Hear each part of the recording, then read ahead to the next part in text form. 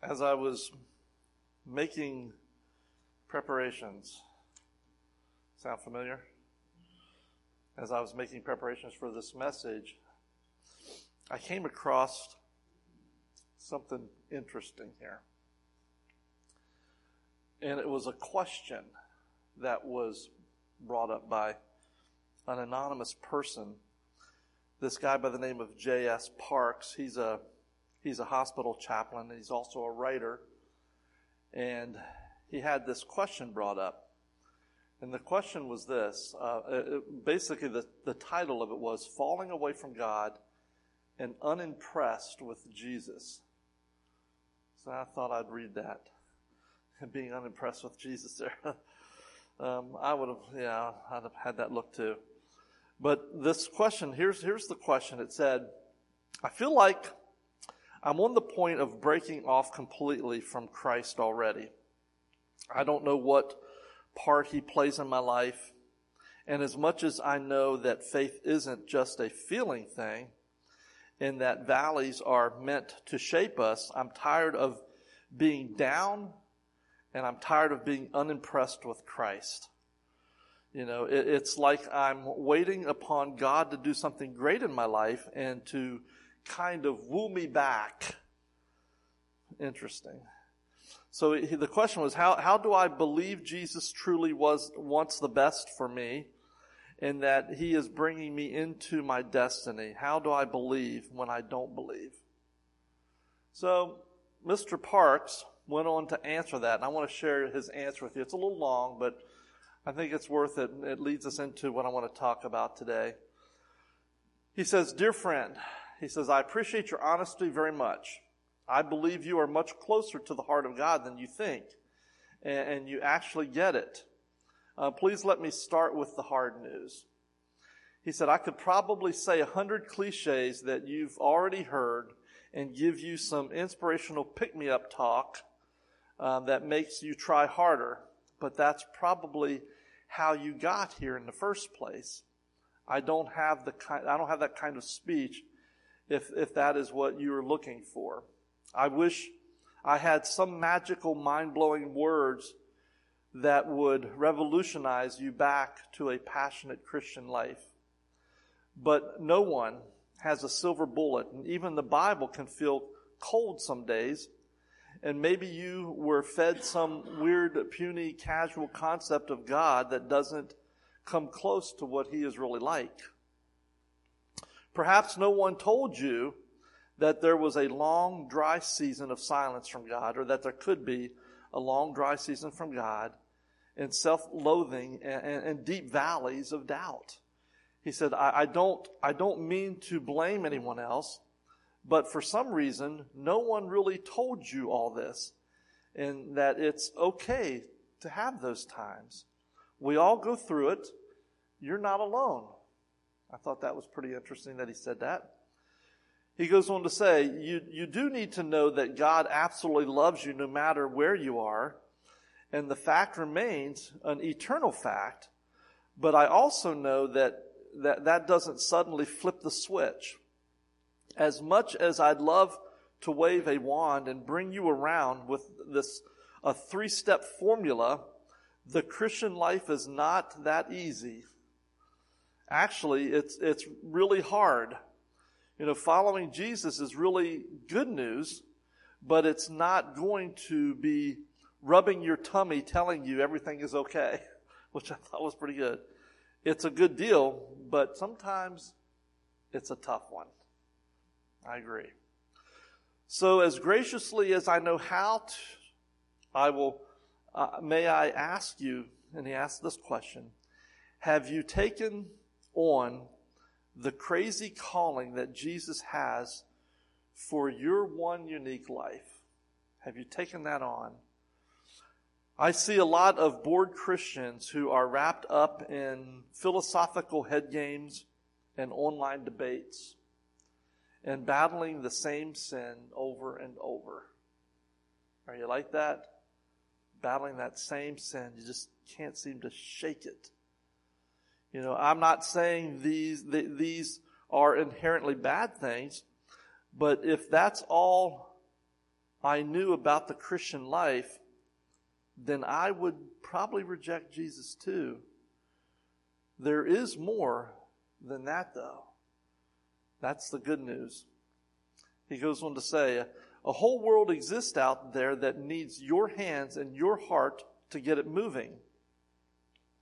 I don't know if you're ready to try, if you've already tried it, but I have to say the Christian life only makes sense when I'm lifting up broken people and becoming like Christ for them. He goes on to say, that means I need to get out of my head. I need to get out of my comfort zone. I need to get out of my little office bedroom, 10 square foot, space and bandage up a bruised world, because that's what we live in. That's when Jesus becomes very real and gritty to me. More dirt than doctrine is what he says. This will look different for all of us.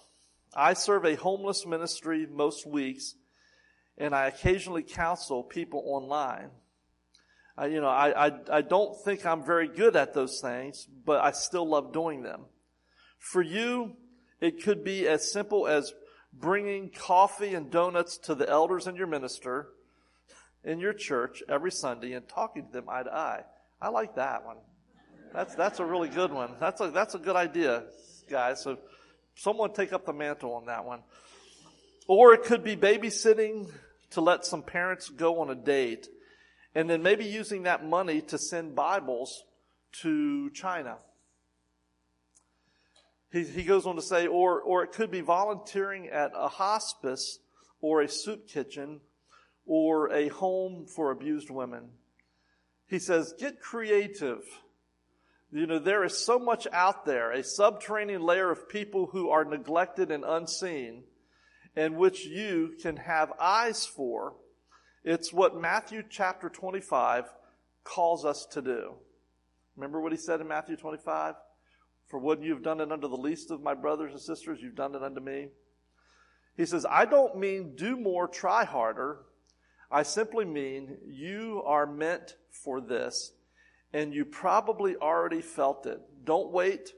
This is what you've been longing for. And even if no one else at your church is going for it, you do it. Just do it. Even then, it's still hard. This is what I know.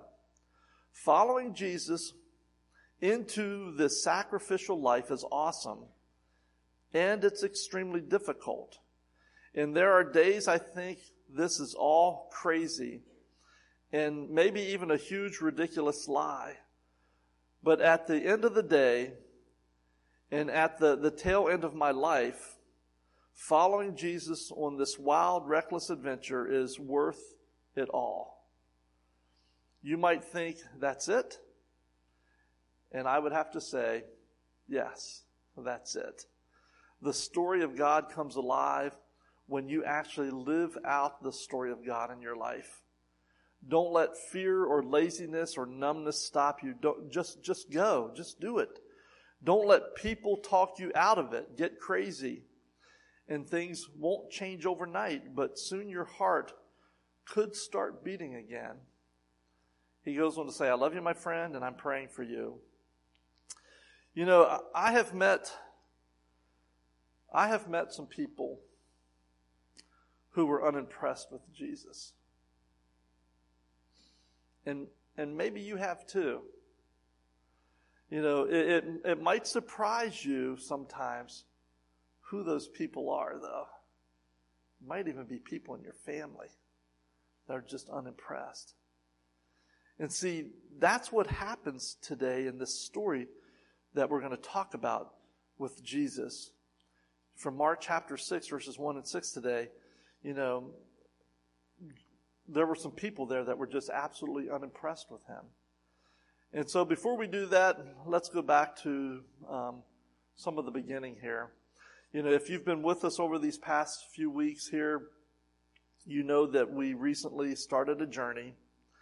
And some of you are getting this idea of being on this journey that's going to take us from the banks of the Jordan River to an empty tomb. Eventually we're going to get to that empty tomb. But we're going to be going through many points until we get there to that point. And so the Gospel of Mark is going to be our tour guide on this journey, and we're going to follow in the footsteps of Jesus. And even though Mark is the shortest of all the Gospels, I've told you this several times, Mark actually records more events than any other Gospel, making it this very fast-paced, action-packed biography of Jesus. And it really is the ideal point, the starting point for anyone wishing to get to know Jesus a little bit better. Where he leads me, I will follow. Will you? Seriously, will you? Wherever he leads you, will you follow? See, thus far, we've witnessed Jesus' baptism. If you remember that. We've seen a man lowered through the ceiling of a house so that Jesus could heal him. And I think one of the points for that one was just to see how much it would take you to try to get to Jesus. We've watched Jesus heal a man on the Sabbath in defiance of the religious leaders. 2 Sundays ago, Jesus has just completed a whirlwind tour across northern Israel. In Mark chapter 4, Jesus astounded the disciples by calming the storm when they were in that boat on the Sea of Galilee. Remember that story? Terror had struck his followers, and many of those guys that were on that boat were veteran fishermen. They'd been out in these things before. So if it scared them, the storm must have really been bad. And they looked around and they were scared to death. They found peril, and then they looked within and they were panicking. They were absolutely panicking. But the thing that, if you remember, the thing that they failed to do was to look to Jesus to find peace. They were right in the boat, right next to him. And they failed to look at him for peace. And I can tell you, being in a boat with Jesus would be better than any place else that they could have been on the planet. Even in the midst of the storm, they could have faith in Jesus' plans, his presence, his power. But you know what? We can too. And then last Sunday in Mark chapter 5, he shocked the 10 towns of the Gerasenes by casting a legion of demons into a herd of pigs. And in the second half of Mark chapter 5, which we didn't discuss, he surprised a disease-ridden woman who just needed to touch his cloak. And she knew if she touched it, she could be healed. What faith. What faith. And his last stop was the home of Jairus, whose daughter had died just moments before Jesus arrived there. But you know what? The thing that we see about Jesus is that death, not even death, can stop him. He has victory over death. He took the little girl's hand and he whispered into her ear, "Little girl, get up. Get up." And immediately it says that girl rose and walked, and the Bible says, if you'll notice there, the girl who was 12 years old immediately stood up and walked around. They were overwhelmed and totally amazed at Jesus. They were totally amazed. So far, Jesus seems to amaze and impress just about everyone that he encounters, doesn't he? Everyone that we have seen so far, it seems, except for maybe the religious leaders, he seems to amaze everybody. But as we begin chapter 6, we meet some people who, well, to put it politely, they're just not that impressed with Jesus. So I want you to join me as we look at Mark chapter 6. Let's read that. It says, Jesus left there and went to his hometown, accompanied by his disciples. When the Sabbath came, he began to teach in the synagogue, and many who heard him were amazed. "Where did this man get these things?" they asked. They go on to say, "What's this wisdom that has been given to him? What are these remarkable miracles he is performing? Isn't this the carpenter? Isn't this Mary's son?" Now pay attention to what he's saying there, what they're saying there. Isn't this the carpenter? Isn't this Mary's son? And brother of James and Joseph and Judas and Simon? Aren't his sisters here with us? And they took offense at him. Jesus said to them, "A prophet is not without honor, except in his hometown. So does that mean that if I go back to Winchester, they'd kick me out? Among his relatives, among his relatives and in his own home, it says he could not do any miracles there. Notice that. He could not do any miracles there except lay his hands on a few sick people and heal them. He was amazed. Notice what it says there. He was amazed at their lack of faith. I wonder if that could be said about us. I'm not sure what prompted Jesus to go back home. Perhaps he was tired from his travels and just wanted to go and sit in that comfortable rocking chair that his dad had made for his mom. I don't know. Maybe his mom had been nagging him. You know how moms are. Ladies, keep it up. You need to do that. Maybe his mom was nagging him to come back home for a visit for a while, or maybe he returned home for one of those Hebrews holidays, a family festival. But whatever the reasons were, there's always something special about going home, isn't there? Remember Dorothy? She wanted to go home. She just wanted to go home because there's no place like home. And so you have that comfort, you have the familiarity of it all. And so as we looked at this passage of Scripture here, what we're going to discover is that Jesus' brief trip home kind of unfolds in three different parts there, three different sections. And the first one is this. We discover that Jesus' trip home starts with his reception. Isn't it always nice to have a good reception when you come home? People seeing you and say, "Oh, we don't want you here." No, that's not a good reception, but he had a good reception. I think much probably had changed since Jesus had left Nazareth. When he left alone as a carpenter. When he returned, it was almost like he was this famous rabbi and he had a whole entourage of disciples with him. And so he spends a few days visiting with family and friends, and then on Saturday, when Saturday rolls around, guess what? He gets invited to speak in the synagogue. And most likely this synagogue was the place where he had worshiped when he was a kid. I would have guessed that anyway, when he was growing up. For you see, the synagogue in that day and age was really the hub of society. It was the center of town. It was the center of religion. And it was also the center of social life. Absolutely. Important civic meetings probably were held there. So everyone came to the synagogue to connect with God, to be able to connect with his or her neighbors, and maybe even to connect with your family that you haven't seen all week. And so you get to see them on Saturday. They worshiped on Saturday at that time before the Lord changed it to the Lord's Day on Sunday. Everyone came to the synagogue to connect. It was common for a visiting rabbi who was visiting the area to be invited to come and to speak at the local synagogue. We have that happen here sometimes, where we have people come in and speak. Chuck Sievers, Tony Wolf, we've had them come in and talk to us. Jesus had become a well-known and very popular speaker. So what they did, and they probably some of them regretted it afterwards, but they rolled out the red carpet for him to come and to speak to them. So imagine he received plenty of pats on the back, attaboy, those, just say, you've done a good job, because everybody's heard about what he's done. The people of Nazareth, they warmly welcome him. They were happy to have him in their church, and they were happy to have him in their lives. And so Jesus had the opportunity to preach in the very church that he grew up in. And here's what it says in Mark chapter 6, verses 1 and 2 there. Let's look back here again.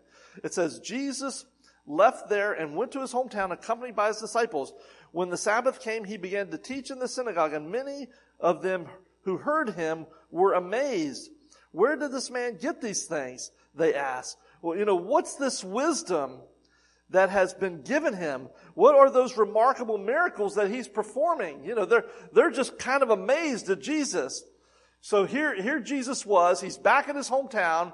He's preaching to the same people who watched him play in the dirt as he was growing up as a child, who saw him struggle through puberty as all kids struggle through puberty, who witnessed the grief in his eyes when his earthly father, Joseph, died.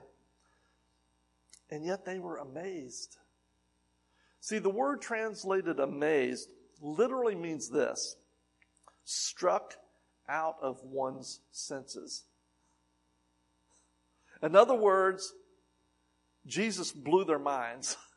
That's what it meant. Jesus absolutely blew their minds. They were amazed at his words, at his wisdom, at the miracles that he performed, and it was obvious that there was something special about this hometown hero. Absolutely something special about him. The truth is, 2,000 years later, Jesus is no less amazing. Amen? You don't sound convincing. Come on. Absolutely. He's more than... I think he lives more than up to his hype. He's the foundation of our faith. When we welcome Jesus into our church and our lives, the way the Nazarenes did, we won't be disappointed. Jesus is it. His wisdom and the miracles that he can perform in your life is just going to blow your mind. Absolutely blow your mind. But only if you receive him with open arms and open hearts. We have to receive him. Not everyone is willing to roll out the red carpet for Jesus. And that's unfortunate. Because as the story continues, we not only see Jesus' reception, but then we begin to see Jesus' rejection. They reject him. We discover that Jesus' trip home is not a welcome home for everyone. There are some who reject him. No matter how amazing something or someone is, there's always going to be those people who criticize and complain about everything. You know them. You've got them in your life. Do you want to hang around those people very much? No, absolutely not. It's like the story that Chuck Swindoll tells in his book, 3 Steps Forward, 2 Steps Back. Anybody ever read that book? It's a good book. It says a farmer wanted to impress his hunting buddies. So what he did was he went out and he bought the smartest, most expensive hunting dog that he could find. And see, Jerry would like this because Jerry had hunting dogs. He trained his dogs to do things no other dog on earth could do. Impossible feats that would surely amaze everyone that saw him. Then what he did was he invited his buddies to go duck hunting with him.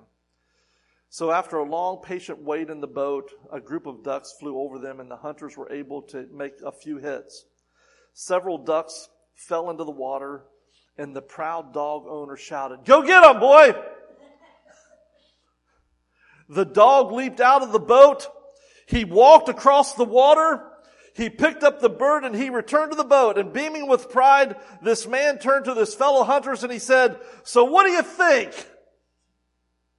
And one of the hunters looked at him a little funny and said, "Boy, you sure got ripped off.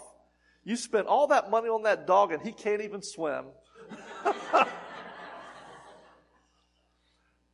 We always have those people who like to criticize, who like to complain. Well, some of Jesus' neighbors were just as unimpressed by Jesus. Notice what it says in verses 3 and 4.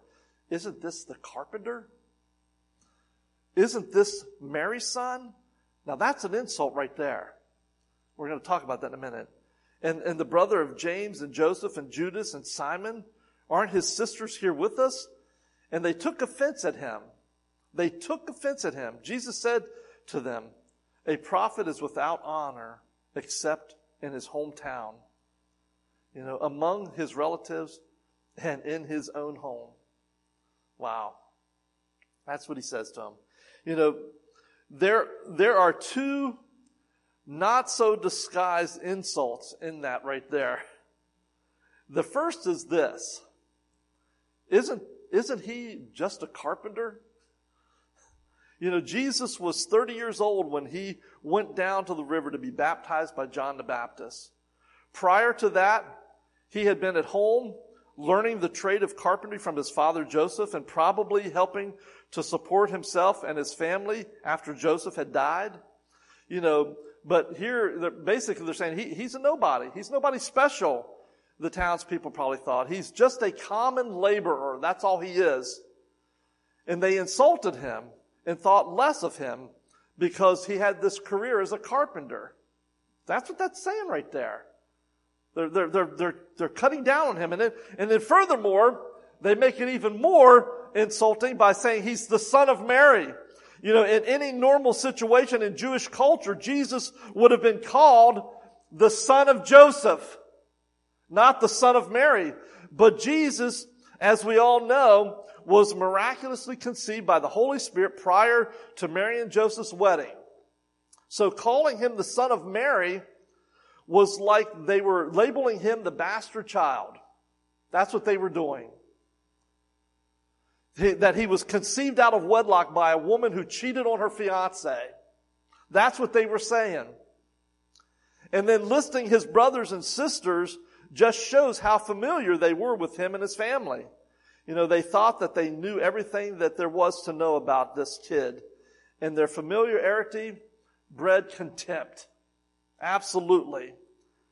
Sometimes I wonder maybe if we aren't a little too familiar with Jesus ourselves. I know he didn't grow up on the same street that we did. You know, we never shared a meal with Mary or Joseph or Jesus. You know, you and I never hired Jesus to build a fence or repair our stable or anything else around our house. But you know what? We've grown up with Jesus all the same. We really have.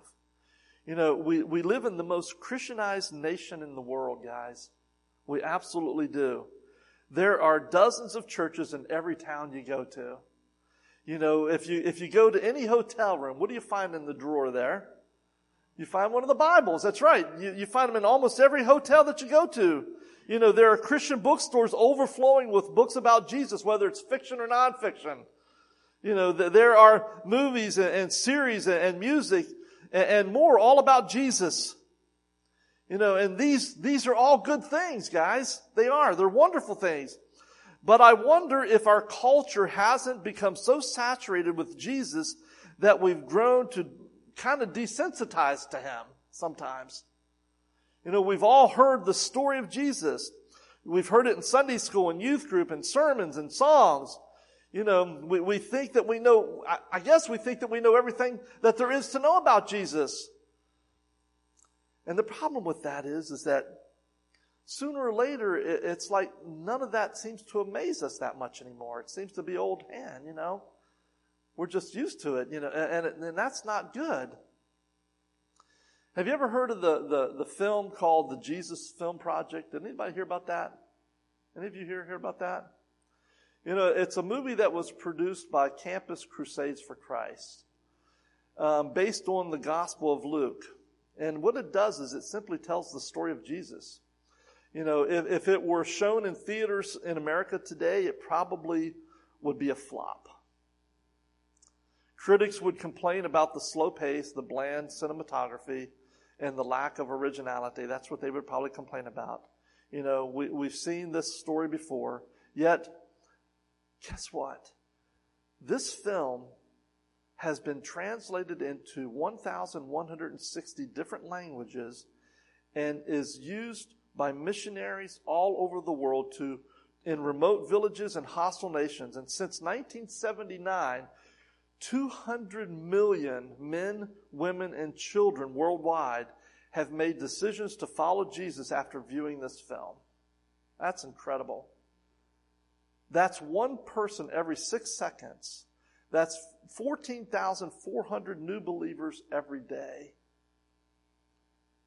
I predict that the Chosen series could have that same kind of effect upon people down the road.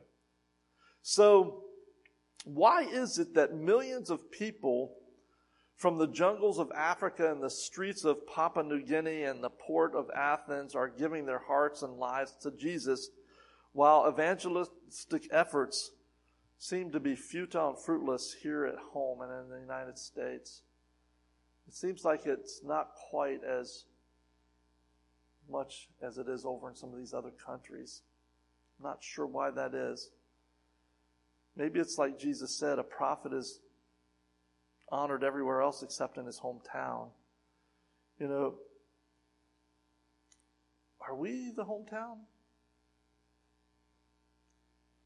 I don't know. I thought about that for a long time. You know, anywhere Jesus is being preached should be his hometown, shouldn't it? And unfortunately, rejecting Jesus comes with some really serious side effects.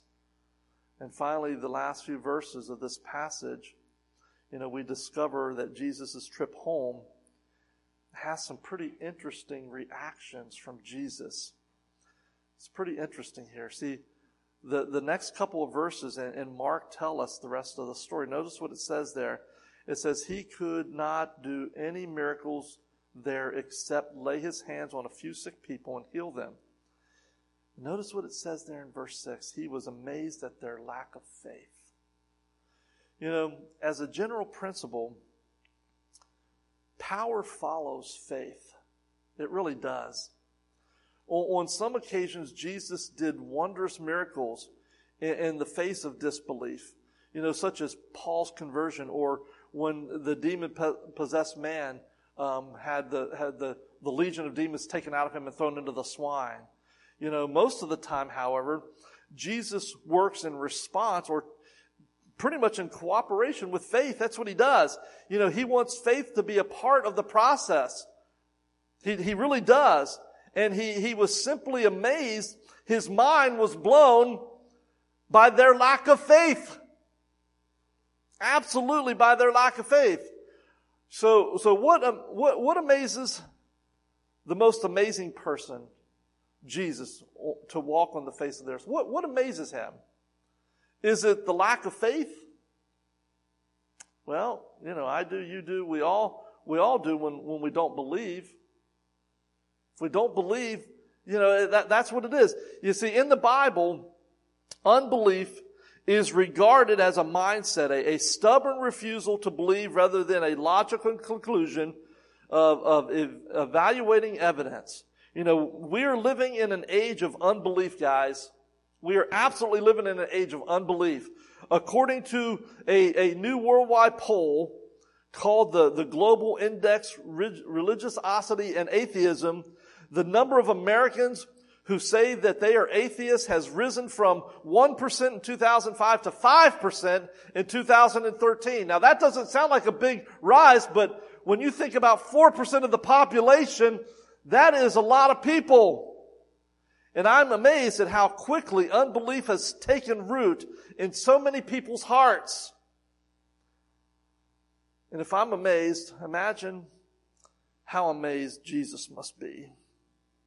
But forget about the atheists and the agnostics for a minute.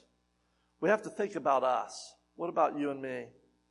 You know, have you ever wondered why a lot of times we don't see more miracles in our lives? You know, think about this verse again. Look at that again. Matthew, he could not do any miracles there except lay on hands and on a few sick people and heal them because because of their lack of faith. He was amazed at that. And because of their unbelief, Jesus held back. And do you think that maybe because of our unbelief, we hold the miracles of Jesus back from our lives? I mean, that's a question that we have to ask ourselves. It's not to say that Jesus didn't do any miracles at all while he was in Nazareth, because he did.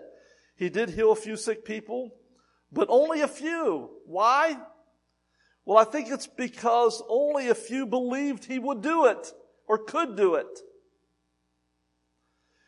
I really had to stop here and think about my own life here. And the question I asked a little bit ago was this: do you think he holds back miracles in my life because of my unbelief? Oh, I believe in Jesus. Have I made Jesus commonplace in my life? Maybe, I don't know. But sometimes you got to ask yourself that. Do you think that he holds back miracles in your life because of your unbelief? When you fall on your knees and plead with Jesus to perform miracles in your life, do you believe that he will do it? Do we pray believing? Do we pray believing? Do we even bother to ask anymore? I believe we do. James tells us this. In James chapter 1, verses 6 and 8, it says, "But when you ask, you must believe and not doubt, because the one who doubts is like a wave of the sea blown and tossed by the wind. That person should not expect to receive anything from the Lord. Do you pray believing?" This doesn't mean that you're always going to get what you want if you believe hard enough. Sometimes God's answer to us is simply no. No. But he knows best. But unbelief blinds us to the truth that robs us of hope, while faith opens the door and invites Jesus to work in our lives. Because of their unbelief, the people of Nazareth missed the Messiah. They completely missed him. Now, not all the people there did, but those who didn't believe, they missed him. And we do not want to miss the Messiah. May we not make the same mistake that those people in Nazareth made. Tony Evans, he once said, "Unbelief is so powerful, it will stop God's work in your life." Did you hear that? He said that unbelief is so powerful that it will stop God's work in your life. Unbelief is so powerful, he said, it will keep God at a distance. Unbelief is so powerful that it can spend the rest of your life stuck where you are and never cross over to see the supernatural that God could do in your life. Charles Spurgeon said this. He said, "I would recommend that you either believe God up to the hilt or else not believe at all." That's what he tells us. Believe this book of God, every letter of it, or reject it. There is no logical standing place between the two. That is belief and unbelief. There is no logical place between them. There's no fence. You can't climb and stand on the middle of the fence between belief and unbelief. He said you cannot do that. Be satisfied that nothing less than faith, a faith that swims in the deep of divine revelation. I mean, just absolutely in the deep part. A faith that paddles about the edges of the water is poor faith at best. It is maybe a little bit better than a dry land faith, but it is not good for much. That's what he tells us. That kind of faith is not good for much. And so as we close out this morning, every day we have the same opportunity as the people of Nazareth did. We can choose to reject Jesus, thinking we already know all about him and he's nothing special to us anymore. I'm not impressed anymore. Or we can receive Jesus in faith with our open arms, inviting him to work in our hearts and our lives. The fine line between belief and unbelief shows up in our hearts, doesn't it?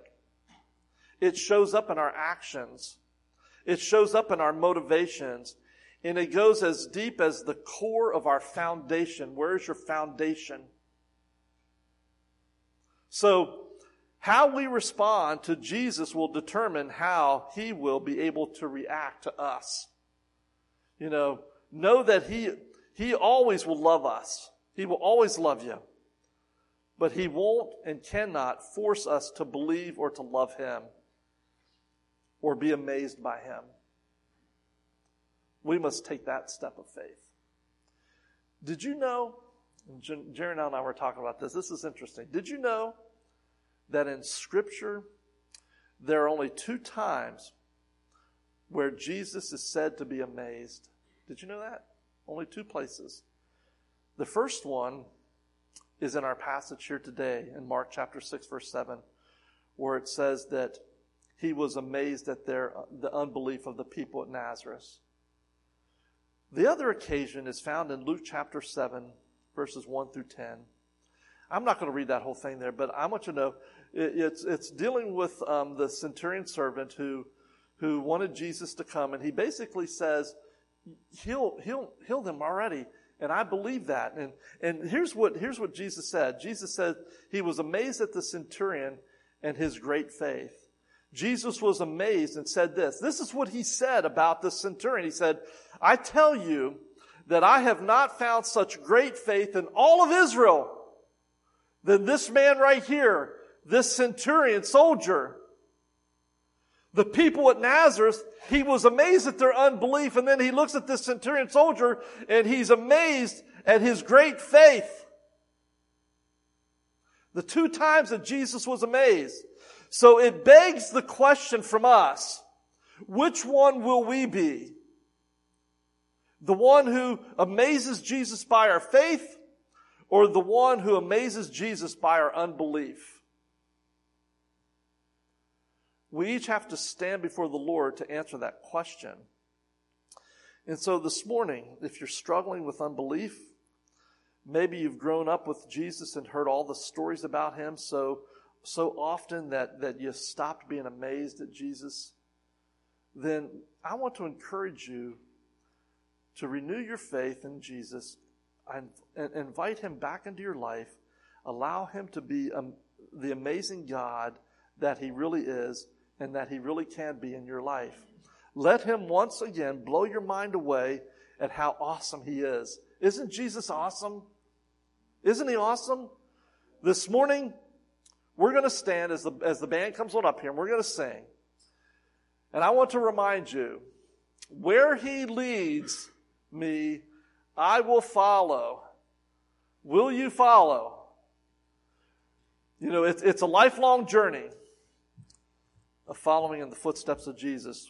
Will you allow him to lead you? Where he leads me, I will follow.